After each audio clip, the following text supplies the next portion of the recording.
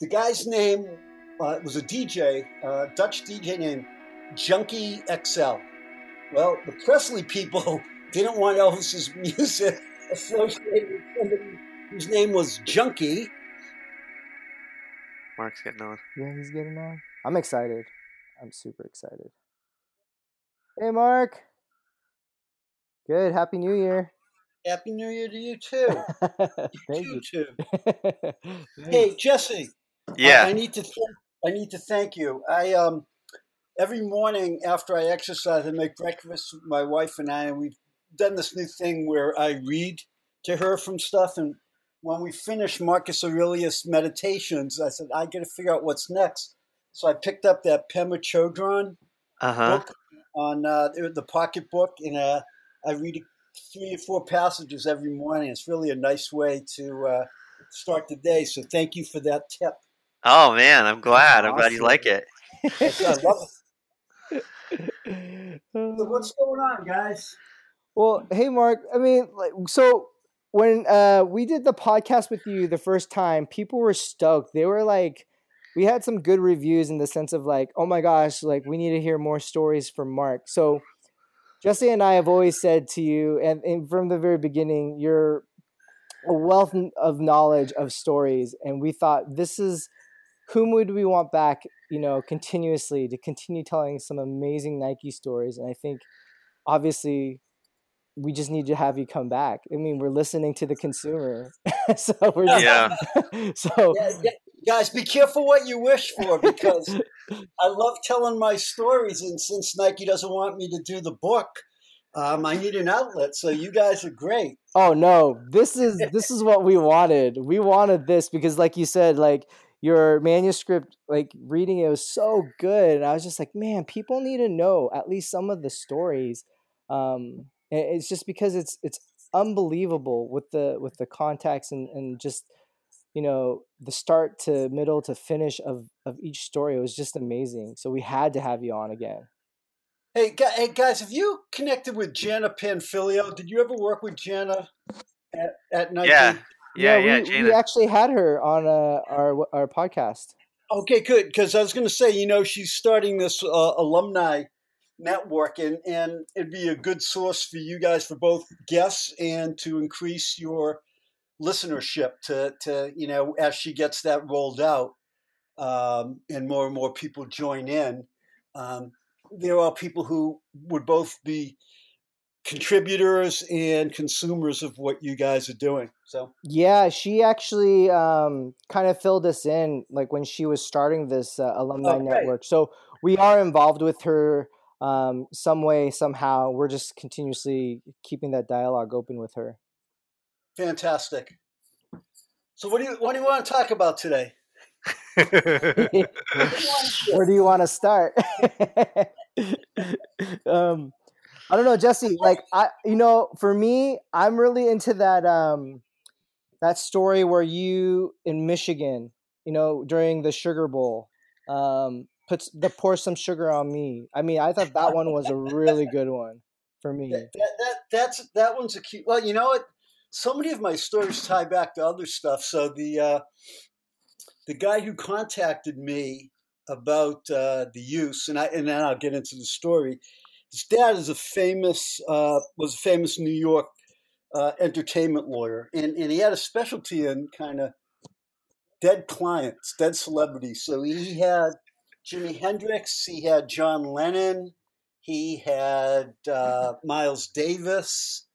Pretty much if it was a dead musician, this guy represented him. So, but he also represented Yoko so when we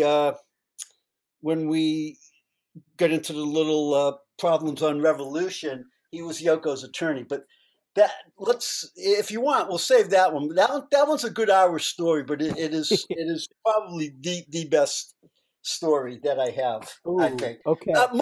Mostly because it showed Nike what the power of advertising. Strangely enough, by virtue of getting sued by the Beatles, I think it also opened some eyes that it wasn't enough to make great product and to have the world's best athletes, wearing it. it also helped to have messaging that consumers were dying to consume. So that's a long story, but I definitely want to do that one with you guys. But if you Let's do it. Let's just do it. Okay, well, that's good. Okay, we'll save the Sugar Bowl for another time. Okay, so we'll flash back to 1986. Nike had experienced phenomenal growth from its inception. 1986, Reebok comes out with soft leather shoes. The Nike guys, I think rightfully so, said people shouldn't want to use those kinds of shoes to exercise in, okay? And so Nike had the technology. They could have made soft leather shoes like that. They didn't. The aerobics boom hit, much to the amazement of Nike's executives, even though women were taking Reebok to the gyms and it was blowing out after 1 or 2 uses, they kept buying it anyways. So Nike had to do its first layoff ever in 1986. And things were not bleak, but it was not something Nike was used to. So 1987 comes around and Nike's trying to figure out, how do we re-energize the brand? So I don't know if it was Tinker or whoever came up with the concept, but we've been promoting that we have air in the shoes, but the consumer has never been able to see that. Okay, so how do we show that? Okay, well, we'll put a little window in the sole of the shoe and they can look in and see part of the airbag. And then it was left to widen. Well, how do we tell consumers about it? So the folks at Wyden, it was Janet Champ, who had been an admin at Wyden, but somehow she teamed up with Susan Hoffman, who's been one of their longstanding creatives. And it's, it's kind of a revolution in shoe technology that Nike is wanting to show the consumers. So, what can we do that shows revolution? So the first thing they did, I think they saw a Lou Reed ad that he had done for Honda, and it was shot with a 8mm camera and black and white. So, oh wow, let's do this like revolutionary revolutionary camera technique that people weren't doing at the time. So they had that, and then they sat down in the brain trust and said, hey, it'd be cool. Let's use the Beatles song Revolution as the soundtrack for the ad. So that was a great idea. The problem was Beatles didn't make their music available for advertising. So what had happened with the Beatles was in all of music, you have the publishing rights, which are basically the songs and the lyrics written by whoever the artists were, and then the master recording rights, which were, the song itself. And once the song's out in public, anybody can re-record it. You have to pay a small fee. So like there are, 200 people have done Hey Jude. There's probably a dozen people have done Revolution, and all they had to do was pay the Beatles a small fee. So the Beatles in, early 70s, I think, they sold their rights to all of the publishing, all of the songs that predominantly was John and Paul had written, the few that Ringo and George had done was part of it. They sold it all to this guy, Sir Lou Grade, who was this big London impresario, and to his company called Northern Lights. And Lou held it for a while, and then I don't know if he was cash strapped, but he wanted to do something else, and he needed some money, kind of like the Red Sox, selling Babe Ruth so the owner could do Bye-Bye Nanette on Broadway. Lou sold the catalog to this Australian venture capitalist named Robert Holmes à Court. So Holmes à Court held it for a while, and then he wanted to sell it. And so there were two bidders, and the two bidders were Michael Jackson and Paul McCartney. And the funny part about that is McCartney is the one who told Michael previously that, if you're looking for investments, buying song catalogs is a really good thing to do. So Michael outbid Paul for it, and as part of the deal, Michael had to fly to Australia and perform at Holmes à Court's wife's birthday party. And you can go online, and if you Google Robert Holmes à Court, you will find photos of Michael Jackson with him and his wife. So Michael takes the catalog, flies back to LA.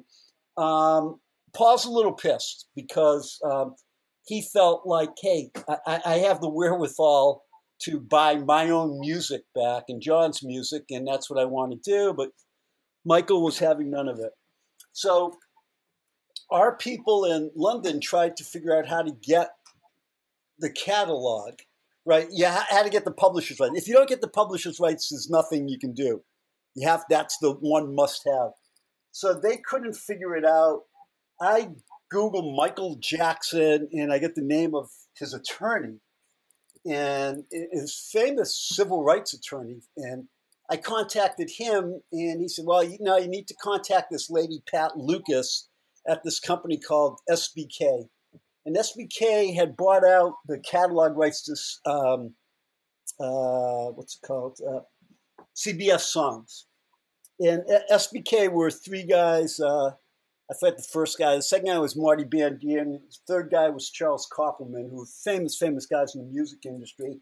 And if you are friends of the show Billions, the name Koppelman will be familiar because Brian Koppelman, Charles's son, is the guy who did Billions. He also wrote Rounders.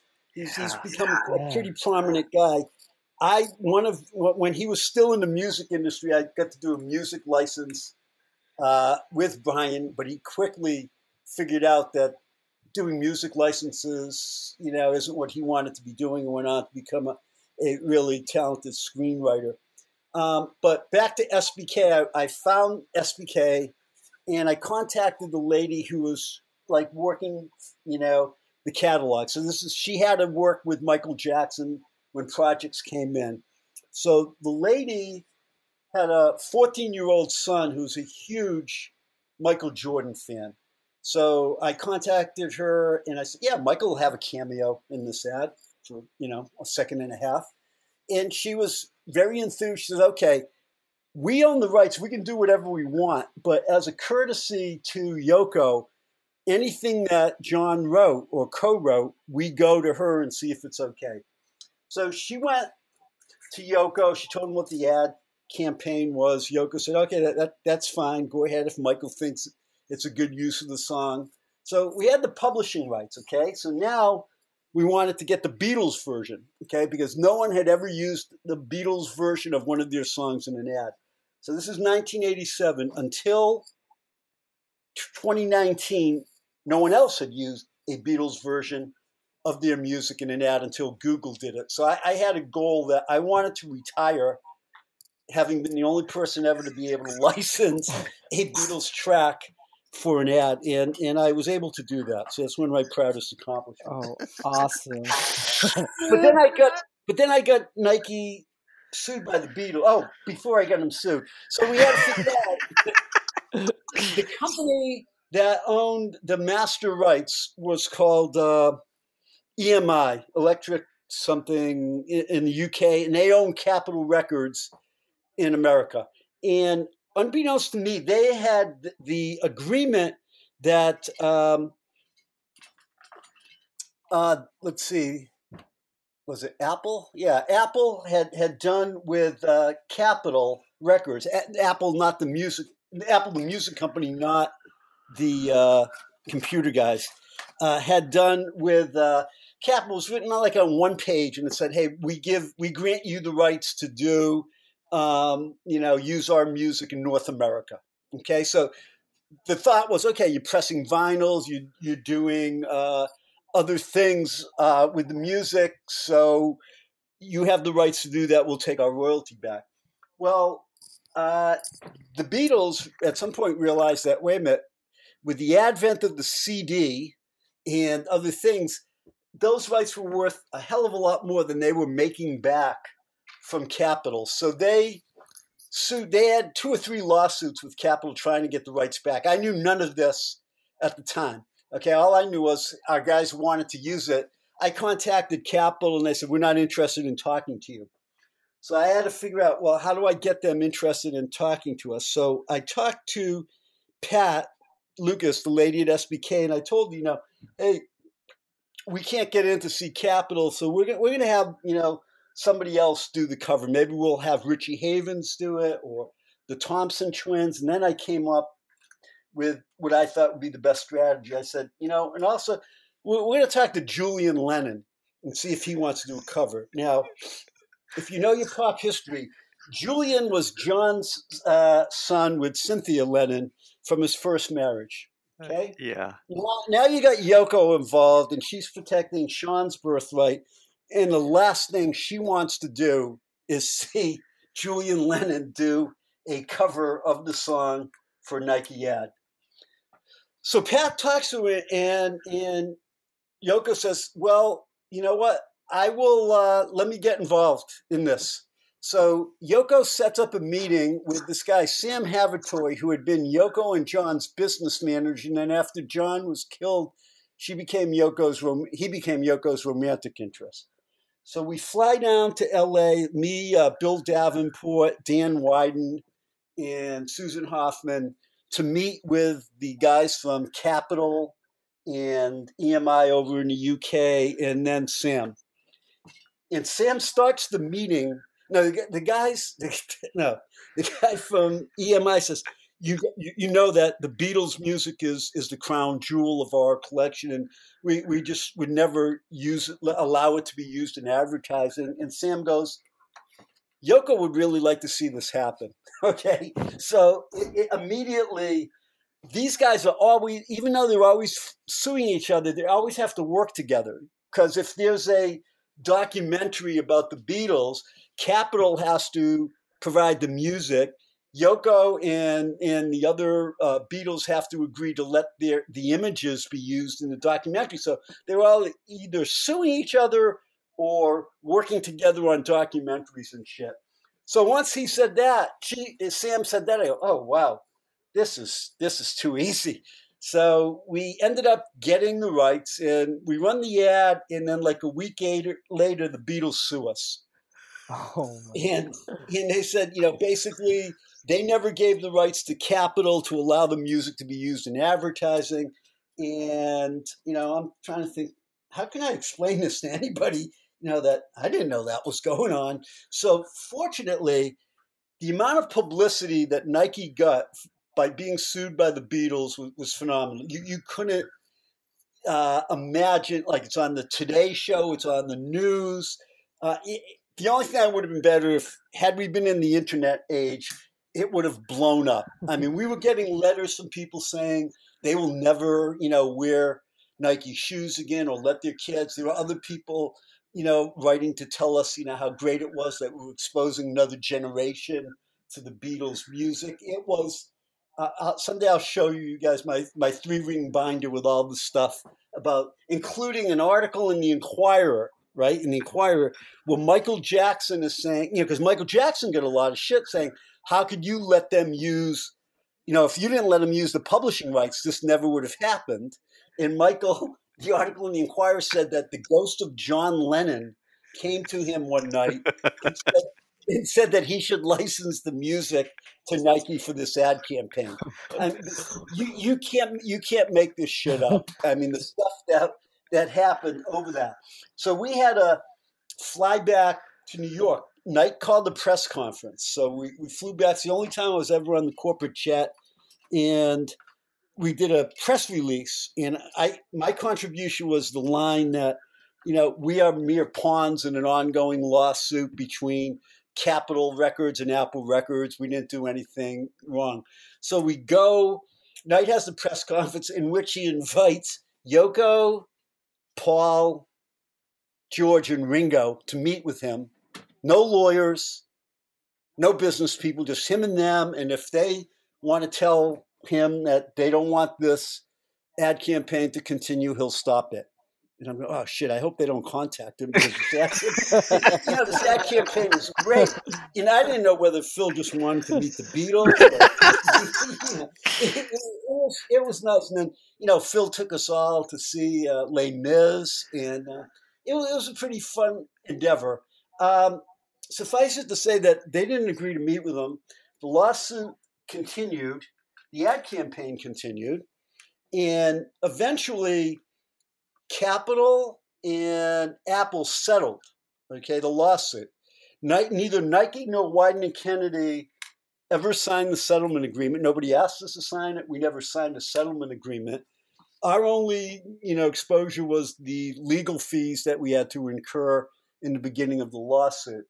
But I really think that campaign and the attention. I mean, you don't always want your campaigns to be, undergirded by the fact that you're getting sued by the most popular rock band of all time. But I think it showed people the power of advertising. I think Phil, if when you get Phil on your podcast, ask him about it. I think he would say that it was one of the seminal events in the history of Nike marketing, that ad campaign. And I know it's come back any number of times where, well, that segues to another nice story. We did a Kobe ad, and we wanted to use the song. I think it was when didn't they win 3 championships in a row? They did. They won 3 yeah. That was the Shaq era for sure. I think it was 2 with Shaq, but then 1. Or anyway, yes, they did win 3. So we're doing the Beatles song, 1, 2, 3, 4. Can I have a little more? Right. So we got Andre 3000 Andre Benjamin, I guess his name, to do the song. Okay, so he goes in the studio and he decides as he's doing it that he's going to switch a couple words, like minor things. Instead of 1, 2, 3, 4, can I have a little more? He goes 1, 2, 3, 4, can I have a little bit more? Okay, so he does that in a couple places, but usually people don't change Beatles lyrics. So I had to go back to the guys who I licensed it from. Now it was being represented by Sony, I think, at that time. And explain to the guy, John Campanelli, that, hey, we're kind of screwed here. He changed the lyrics. We can't get him back in.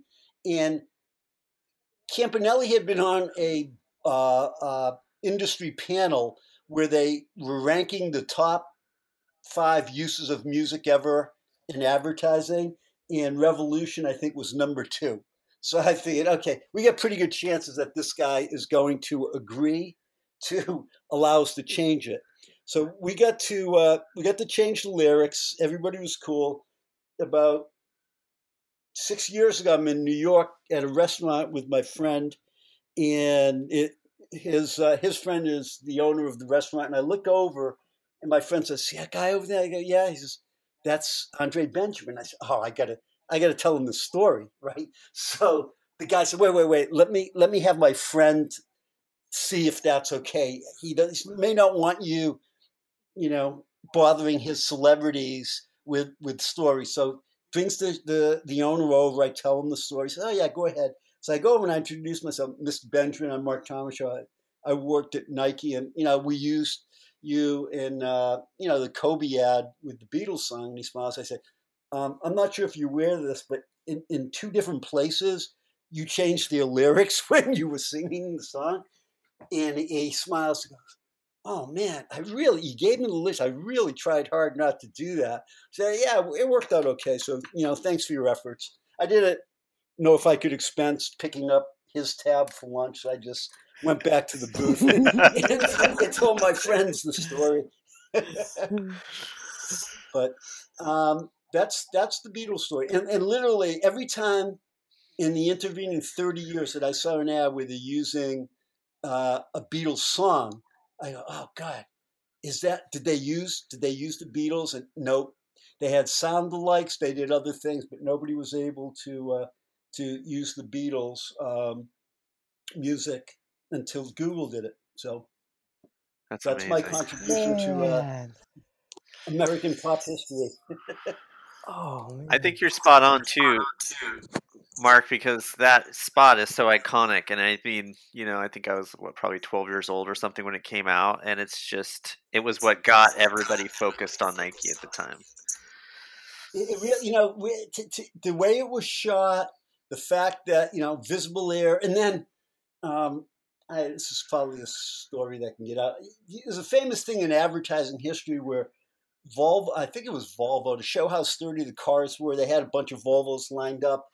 And then they had a monster truck or something go over them, and like none of the roofs, buckled at all. Okay.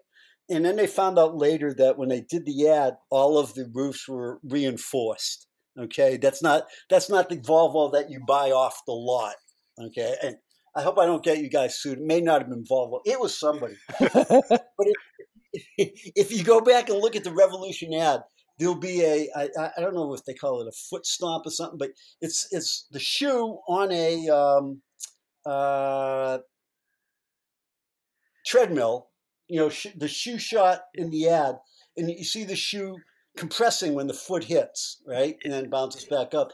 And I'm not sure. I think they had to like stick a pinhole in the airbag for it to do what they wanted it to do on the treadmill. So it was, just kind of an example of, sometimes you have to take a little liberty in your ad shooting for it to come out the way you want it to come out. But the shoe was transformative for Nike, showing the window. Kind of the rest is history. It bounced right back, by Reebok to the point where, what year? Let's see, that was like 87. So that's 30, I don't know, 40 years later. 30. However many years later, now Master P and Baron Davis are now looking to buy and resurrect Reebok as a brand. That's right. Oh my gosh. Yeah, I heard that too. Yeah.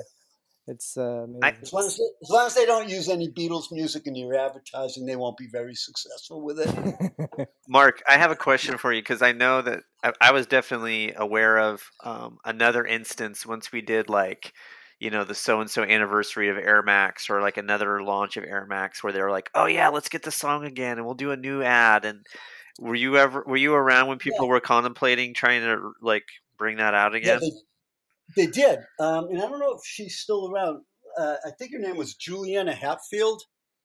She was a singer, and maybe she's related to Tinker. I hadn't thought about that just now. There's a version of that song with her doing it, and it was nice. Yeah, very different than the Beatles version. Also, though, if you go on YouTube, you can see another cut to. Let's see, was that on YouTube? Was that on a reel I had? We did a Howie Long ad. He was going to be Nike's first cross trainer. They were going to use Howie, and they had a really slowed down version of Revolution, which we thought about doing, but I think people thought, getting sued once by the Beatles was probably enough. They nixed that. They went with Bo Jackson, and we got Bo Diddley. So. But yeah, I think you can find. I'm almost positive it's Juliana Hatfield.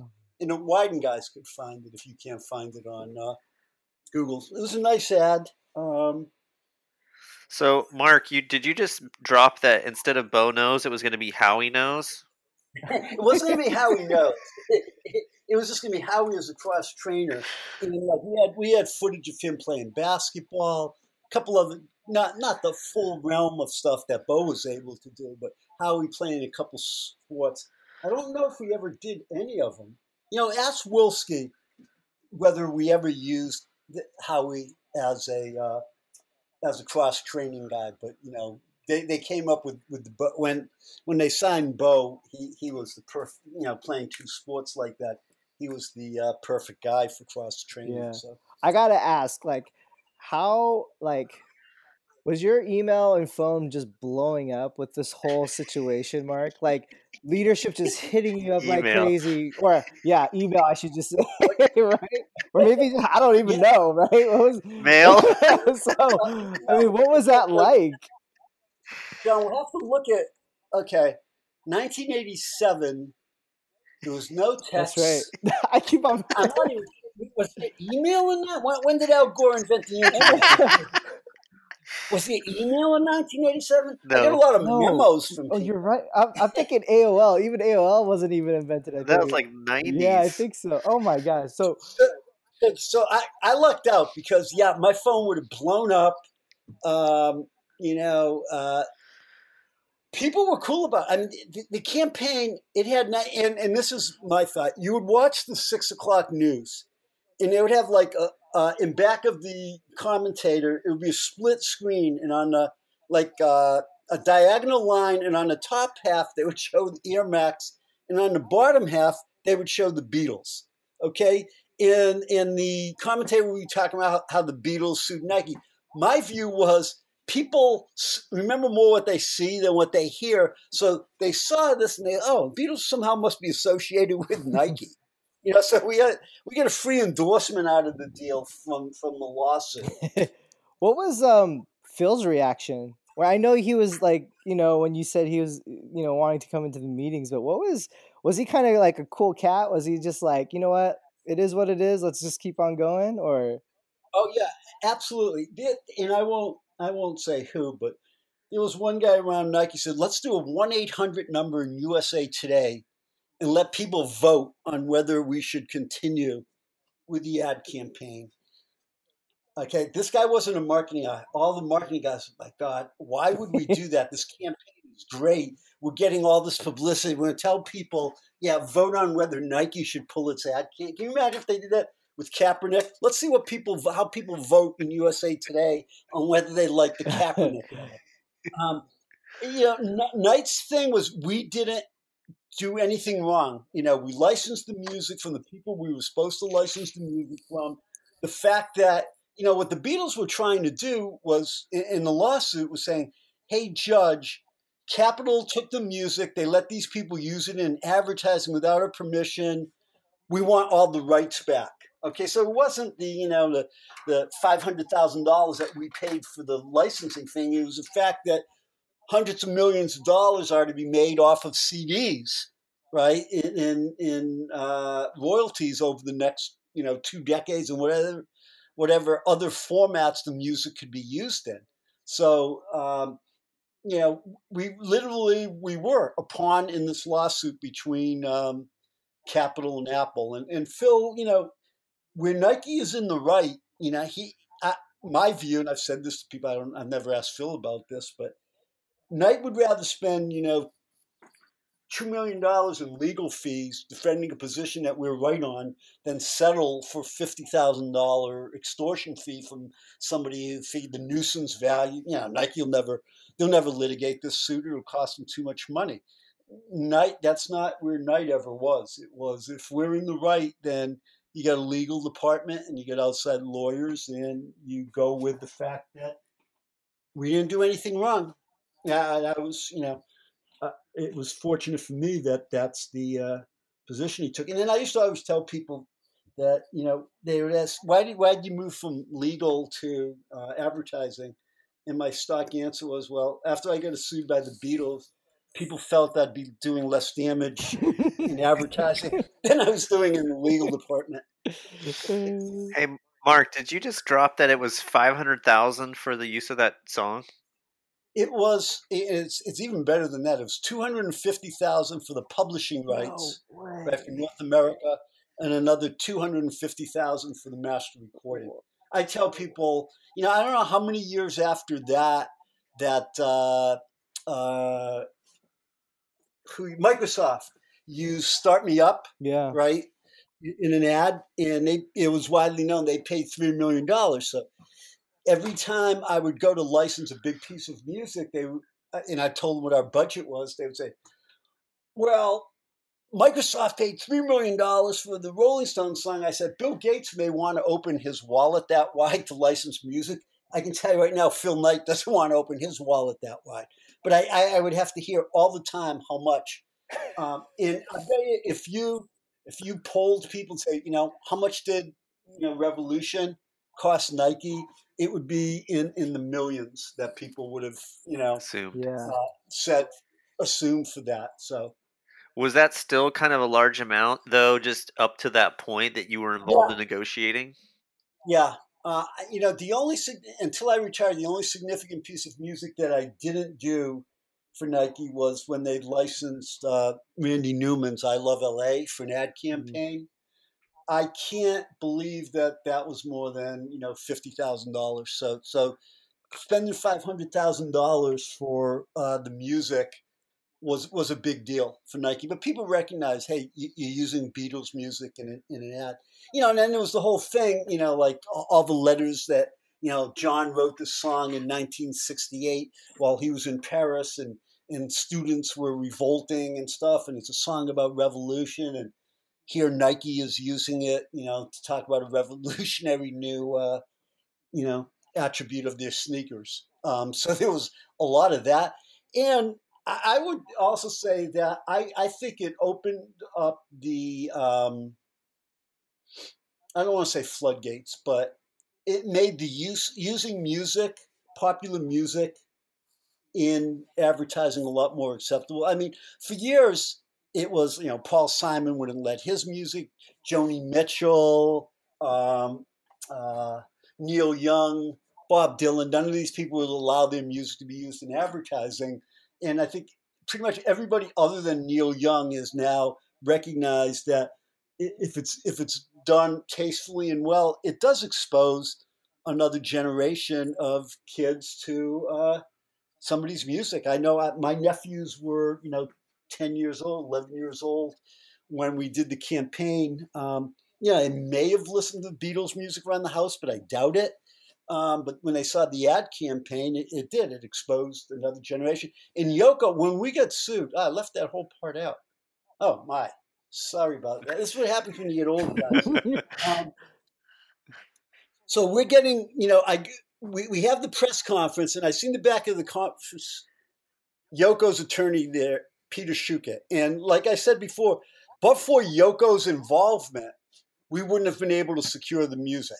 Okay, she had Sam go down and meet with us in Capitol and tell him that she wanted this to happen. Well, Yoko's on the board of directors of Apple, so when Apple sued us, I saw Peter Schuchat, the attorney, at the press conference and said, Peter, what the hell? Without Yoko, we were happy to go and do somebody else. Without Yoko, we wouldn't have got it. And this is what we're going to do. If this lawsuit doesn't go away, we're going to sue Yoko for fraud, okay? Because she got us involved.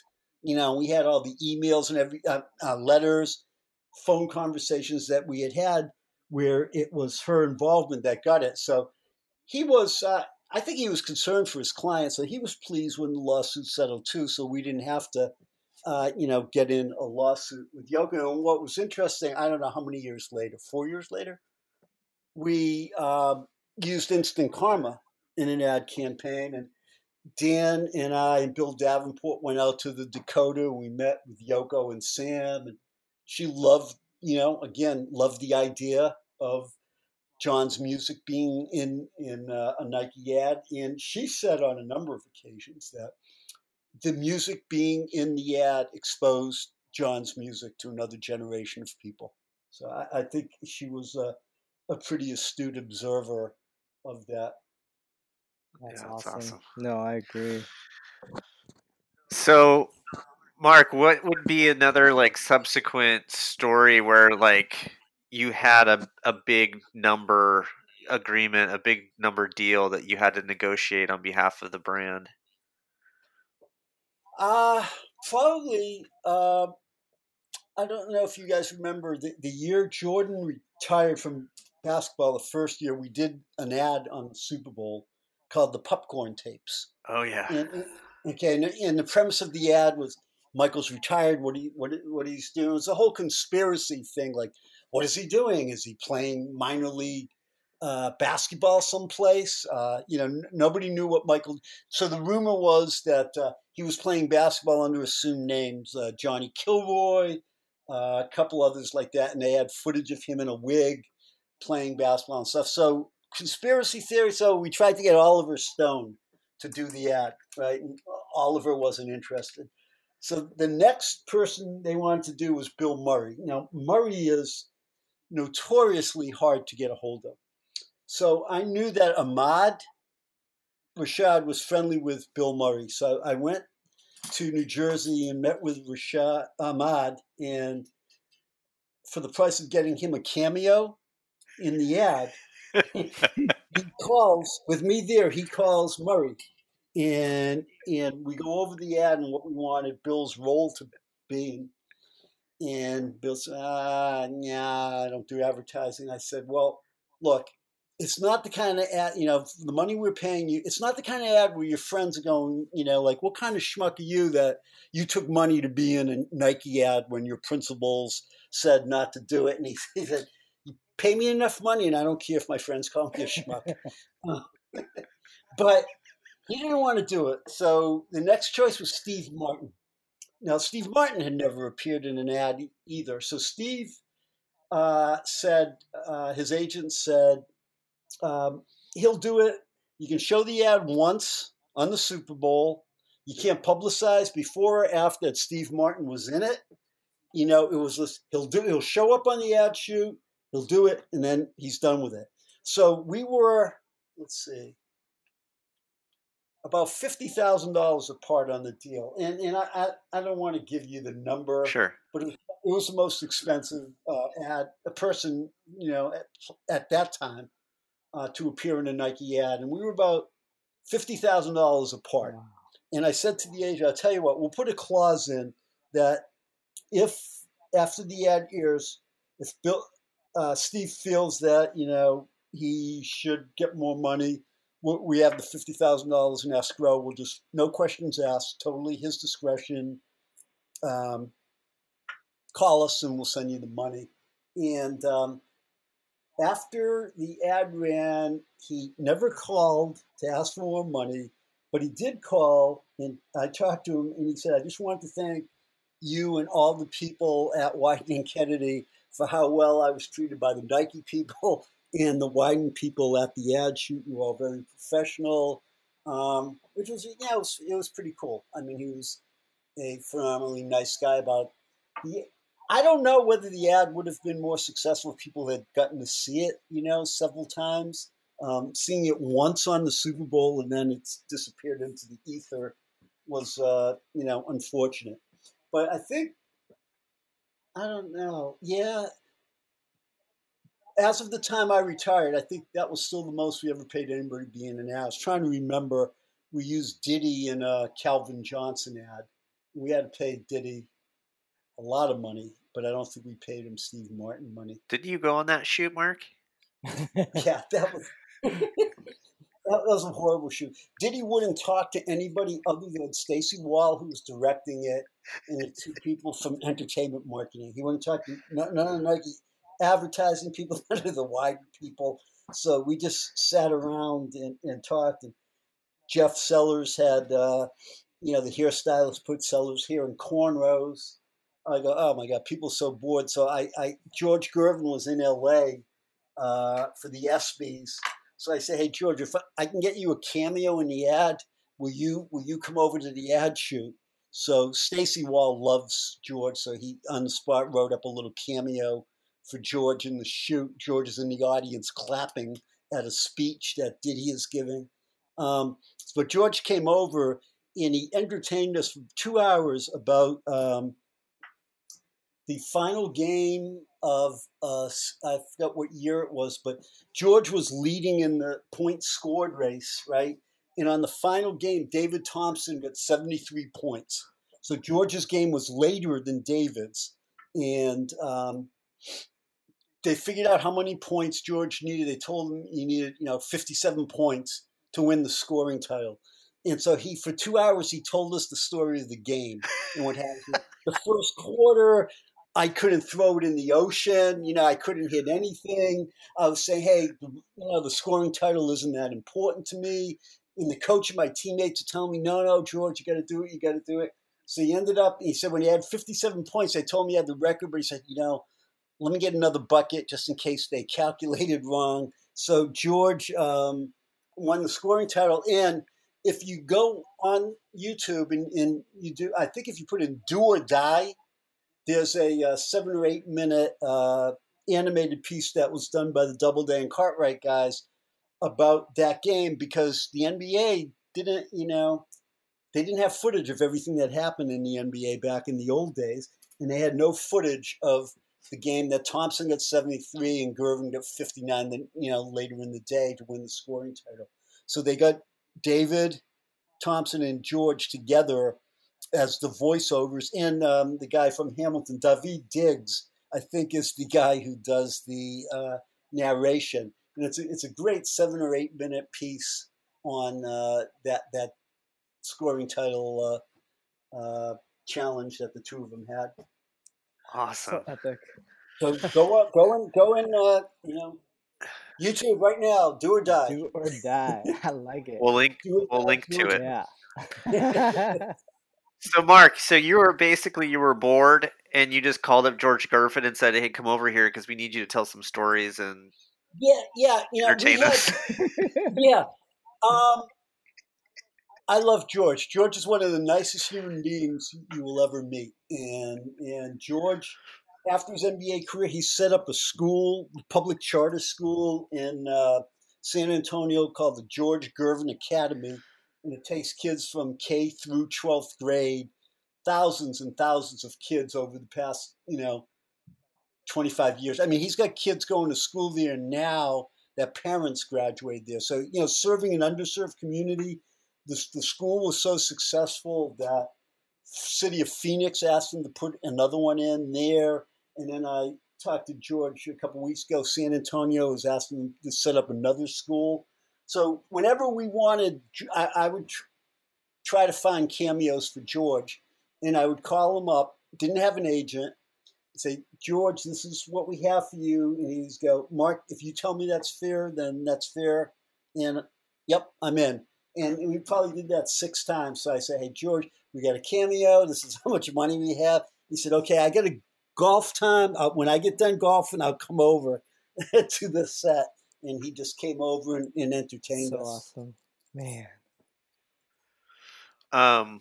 Mark, I feel like we're just like yelling out like songs that we want you to play. But one of my favorite anecdotes from your manuscript is the Maya Angelou story. Oh, yeah, but hey, you know what? You can't talk about it? Oh, no. I promise I'll come back and talk about that. I have the perfect ending to the Beatles story. Oh, okay. We're going back to the Beatles. Okay. Sorry about that, but I got to do. I promise I'll come back and do my answer. Okay.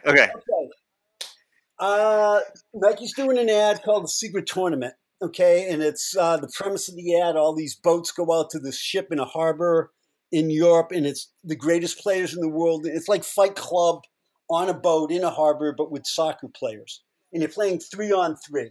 Okay, so the Glenn Cole and John Boyler, the Wieden & Kennedy creatives, who probably did for 10 years all of Nike's soccer ads or football ads, and probably the most consistently excellent body of work ever done in the history of advertising was the work that Cole and Boyler did on, because, Nike would do, if it was a World Cup year, they would do one World Cup ad. If it was a Euro Championship year, they'd do a Euro Championship ad. That was pretty much it for soccer. So, it's every 2 years they would do a spectacular ad. So they were in a movie theater in Amsterdam, and they were watching Ocean's 11, and an Elvis Presley song came on, a little more action, a little less conversation. And then it was a minor song. It was just on for a little bit in the movie. And I think it was originally from one of Elvis's Hawaiian movies. So they decided that's the music that they want for the ad campaign. So Olander tells me he's got $100,000 for this. Okay, so I go to, you had to get, not only did you have to get the publisher in the master recording, you also had to get the Elvis Presley estate. So it's 3 parties involved. So I start with the publisher because this guy I knew, and he said, yeah, we're going to need $500,000, and the Presley estate's going to need $500,000, and the record label's going to need $500,000. I said, okay, well, we're a ways apart. We have $100,000. I'm not going to say we have 75 because we really have 100. But yeah, this isn't going to happen. But rather than just letting it go, I talked to the guy in London who represented the label. And I said, okay, so this is what's going on, guys. This is going to be the biggest ad spend Nike has ever had in its history on media buy. And we're going to have the best players, and we're going to have Ronaldo and Edgar Davids and Figo and all of these other guys in it. This is going to be phenomenal. And the guy's a Brit, and he goes, wait a minute. You're telling me that you're going to have all of those players in it, and you're going to run it at a time when we're coming out with the Elvis 30 CD. And the Elvis 30 CD was Elvis's 30 #1 hits. Okay? I said, yeah, that's what I'm telling you. He says, let me get back to you. And I said, the guy wanted $1.5 million, and I get 100,000. And he says, let me get back to you. So he calls up 2 days later and he says, done deal, $200,000. I said, I only have 100. Yeah, where's Stefan gonna get the other 100? Yeah, I appreciate you, coming down from $1.5 million to 200,000, but so I talked to Olander, so we did it, and we licensed the music, okay, but they had to have somebody remix it. So the guy's name was a DJ, Dutch DJ named Junkie XL. Well, the Presley people didn't want Elvis's music associated with somebody whose name was Junkie, so we had to do it as JXL. Okay, so we do the ad, and it's phenomenal. The song goes to #1, right, in 22 countries, including the U.S., which is amazing because the ad campaign only ran on Telemundo and Univision. Okay, that was the only place where that ad ran in the States. Yet it goes to #1 in 22 countries. Well, one of the 22 countries is the UK. And by going to #1 in the UK, what it did was have Elvis surpass the Beatles for the most #1 singles in the UK. Okay? So 25 years after Elvis died, the use of his music in a Nike ad causes him to break this historic tie with the Beatles. So I'm going, karma's a bitch, isn't it? They sue us over Revolution, and it took us a while, but we got our revenge when we did Secret Tournament. I thought that would be a nice button to the Revolution story. I forgot about that. But I promise, I'll come on again and we'll talk about Maya Angelou, because that is a pretty funny story. It's so good. I mean, this is why the power of brand is so important. Oh my gosh, it's so good. Well, guys, it's time to feed the dog. We'll hook up sometime in February and we'll talk about Maya Angelou and what could have been with her and Savion Glover. How's that for a team? Yes, I love it. Cliffhanger. Stay tuned, people. Thank you, Mark. Thanks for making time for us, buddy. We appreciate you. Take care of yourself. You too. Bye. Bye-bye. Bye.